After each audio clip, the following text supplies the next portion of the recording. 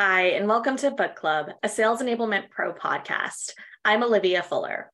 Sales enablement is a constantly evolving space, and we're here to help professionals stay up to date on the latest trends and best practices so they can be more effective in their jobs.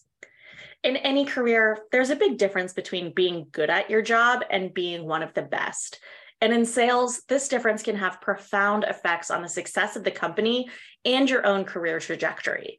But especially for demographics that are more underrepresented in the sales profession, such as women, bridging the gap to go from good to great can seem daunting. And that's why I'm so excited to have Cynthia Barnes, author of Reach the Top 1%, here to tell us some of her advice to become a top performing salesperson and how enablement can help. So with that, Cynthia, I'd love for you to just tell our audience a little bit more about yourself, your background, and your book. As you stated, I am Cynthia Barnes, a sales trailblazer and founder of the National Association of Women Sales Professionals and Inclusive Selling. As a keynote speaker and advisor, I help sales professionals understand, respect, and cater to the diverse needs, preferences, and backgrounds of potential customers, foster stronger connections, and promote a more equitable and inclusive business environment. You might have seen me as the first Black woman to keynote a national sales conference, a LinkedIn top voice, or featured in the Salesforce Plus series Beyond the Quota. I'm here to reshape your perspective on sales, inclusivity, and success with my unique blend of humor, wisdom, and charisma. I love it. Well, we are so honored to have you here with us and so excited to dive in and just talk a little bit more about your book because I loved it. And one piece that really stood out to me kind of at the beginning, you write that sales is simply the best career on the planet, especially for women, because it lets you call the shots. And that resonated with me. So I'd love to hear a little bit more about this perspective. Why is sales such an empowering career path for women?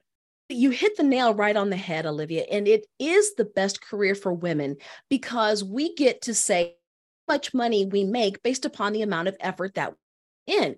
Rarely do you find a career that allows you to say, I want to make X amount of dollars. And if I'm willing to make the sacrifice and put in the hard work, then I'm able to do it. Another thing that we want to think about with sales for women, there are so many women out there who are part of a sandwich generation. On one side, you have kids going to college, and on the other side, you've got aging parents. Imagine if you had $250,000 in the bank throughout your sales career that you've been able to sock away. You get to help your kids graduate from college with no Sally Mae debt. And you get to choose whether or not your parents go into a home or they stay home with you. And I don't know any woman who is of childbearing age who doesn't want to dictate herself when she goes back to work from maternity leave, rather than her job saying, well, you get 8 weeks and you got to come back. So having that money provides you with options, and options mean freedom. I love that financial freedom aspect. Sales is a primarily male-dominated industry. And so I'm curious to also hear your advice for women to keep moving up the corporate ladder and overcome some of the barriers that we often face in especially just the corporate world, but sales in particular. What are some of those challenges that you see women come up against? And what is your advice for how they can overcome some of those challenges? It is that we kick our own ass. Quite simply, we kick our own butt. I don't know if I can cuss or not, but we kick our own butt. So what I mean by that is, sure, there's the imposter syndrome. Sure, there's the inner critic. But 9 times out of 10, you can overcome those with the right mindset, with the right attitude, and with the right tools. When I talk about kicking your own butt, I'm referring to not dreaming big enough. And I was interviewing a swimmer one time, and I said, so how is it that you're able to accomplish all of these great things? And she said, I stopped comparing myself to the person in the next lane. And I said, what do you mean by that? And she said, if I only compare myself to getting ahead of them or to beating them, then I've only beat them. But what if I could take away the competition factor and I could see what I was able to accomplish? So for women out there, yes, I acknowledge there's the inner critic. I acknowledge there's the imposter syndrome. Let's control the controllables. Let's call it like it is. Stop comparing yourself to others. Stop limiting your achievements based upon what the leaderboard says, and compete against yourself, and you'll be able to accomplish amazing things that you never even thought possible. So stop dreaming so small. I love that. And, you mentioned this a little bit there in that response, but something that I also loved in your book was that you talk a lot about the power of mindset. And I'm curious to learn a little bit more about that. How can mindset help salespeople overcome adversity or eliminate maybe some of that self-doubt that you were mentioning to really excel in their careers? Yeah, mindset is crucial. It is the number one thing that as you get out of bed in the morning, you've got to get your mindset right. So whether it's avoiding the news, which is full of negativity, or setting yourself up by journaling in the morning, whatever it is that you need to do to set yourself up for success here, then the rest of you will follow.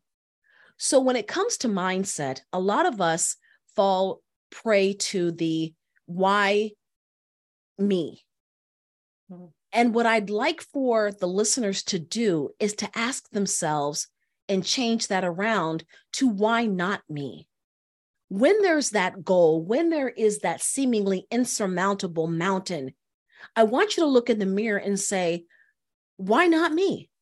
Why can't it be me who overcomes that challenge? Why can't it be me who gets to be in President's Club? There's nothing holding you back except you. And then after you do that, you ask yourself, why not me? Your mind is going to give you a whole bunch of reasons why not. You counteract that by saying, how can I? So let's say you want to get to President's Club. The moment you say, why not me? And then go into how can I fill in the blank? And in this case, it would be, how can I get to President's Club? Your mind automatically goes into solution mode and starts thinking about, well, if I did this, if I did this, if I did this. So that's the formula. Why not me? And then how can I? That is wonderful advice. I love that. It's just a little bit of reframing in your brain, and that can help make all the difference. Yes. Your book is titled Reach the Top 1%. And I'd love to hear your advice for women that want to go from maybe being a good or a great salesperson to being in that top 1%. What really makes the difference there? First, we've got to define what is the top 1%. Is it top of the leaderboard? Is it President's Club? Is it VP of sales? Whatever your top 1% is at that time, because it can change year to year, month to month, you've got to clearly define it with granularity and specificity. What are you going after? If you don't have a solid target, then you really can't hit anything. So you've got to be, number one, crystal clear on what it is that you want to accomplish. Then you've got to reverse engineer the goal and say, what is it on a daily basis that I can do to get to that top 1%, i.e. that goal? Mm-hmm. Then you have to reframe your mindset and say, what are the controllables? You can't control whether or not prospects pick up the phone. You can't control whether or not they respond to email. You can't control whether or not they buy. But what you can control is your activity.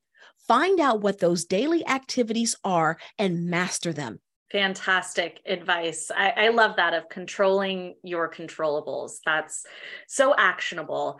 A lot of our listeners are sales enablement professionals, and their job is really to make sales reps more successful, to help them get the resources and the tools that they need to be more effective in their jobs. I'm curious, from your perspective, what are some ways that enablement practitioners can help replicate the behaviors of those top performers across the sales organization to help, elevate sales reps? I know this is probably going to sound cliche, but it starts with mindset. Be curious. If I'm a sales enablement professional, there are a multitude of ways that I can formulate any type of sales approach, right? What if I went into it or approached it with an attitude of curiosity to ask what makes a good sales rep in this area? Not everything works the same for everybody. People are as unique as the fingerprints on their hands. So when we paint sales approaches with a broad brush, we miss out on the ability for someone to think critically and to create their own process. And I'm a firm believer that as long as it's legal, moral, and ethical, it doesn't matter how you get the deal closed, as long as you do. Too many leaders will tell a sales rep, you're doing it wrong, just because they're doing it differently than everybody else. When did different become wrong?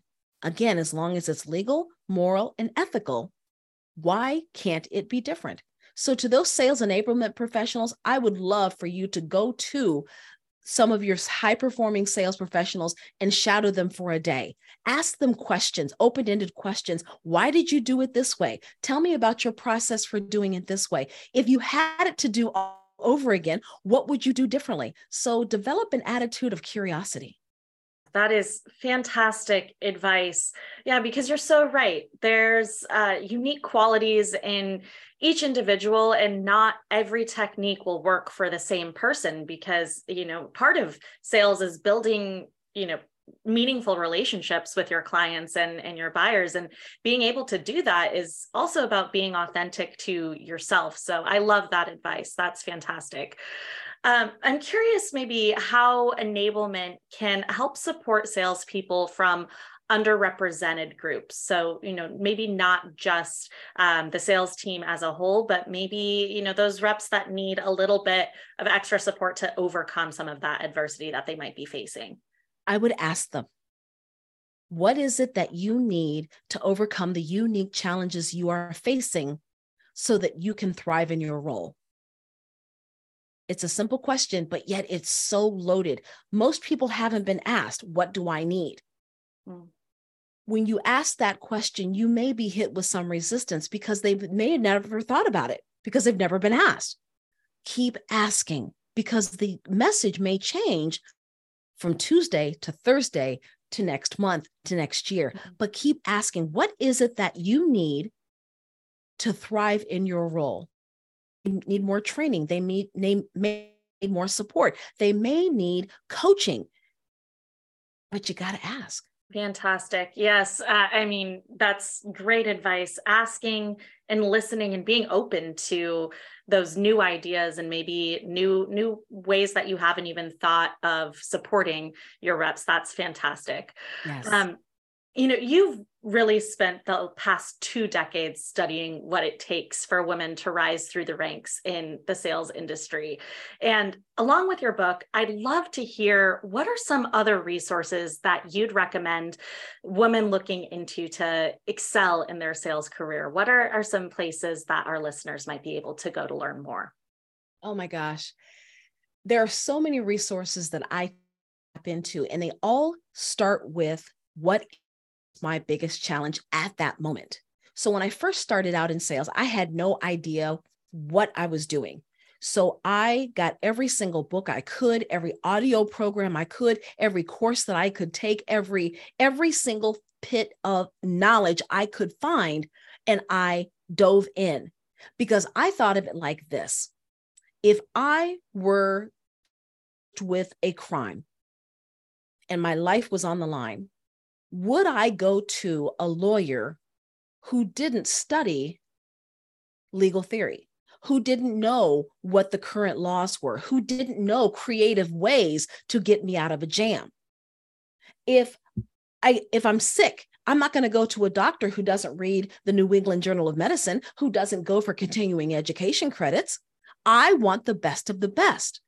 So if I want to be seen in my buyer's eyes as a credible resource, one who's qualified to help them with their greatest needs, one who they pay to help them solve problems they can't Google, then I need to become an expert at sales.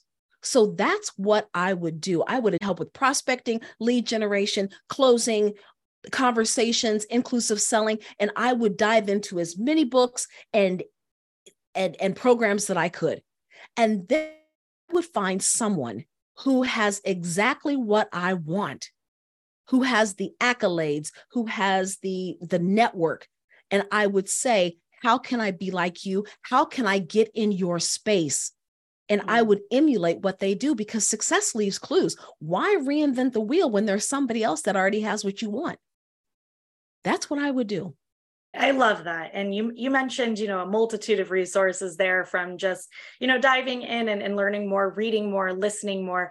I love that advice around personal connection and networking though, too. That's fantastic. Cynthia, thank you so much for taking the time to share all of your wisdom with our audience. I learned so much from this conversation, so I'm so excited for our listeners to hear it. Thank you so much for having me, Olivia. And if someone wants to connect with me, I am all over LinkedIn. So please don't hesitate to reach out. Let me know that you heard me on the Sales Enablement Pro podcast, so I know how to make the connection. Fantastic. And to our audience, thanks for listening. For more insights, tips, and expertise from sales enablement leaders, visit salesenablement.pro. And if there's something you'd like to share or a topic that you'd like to learn more about, please let us know. We'd love to hear from you.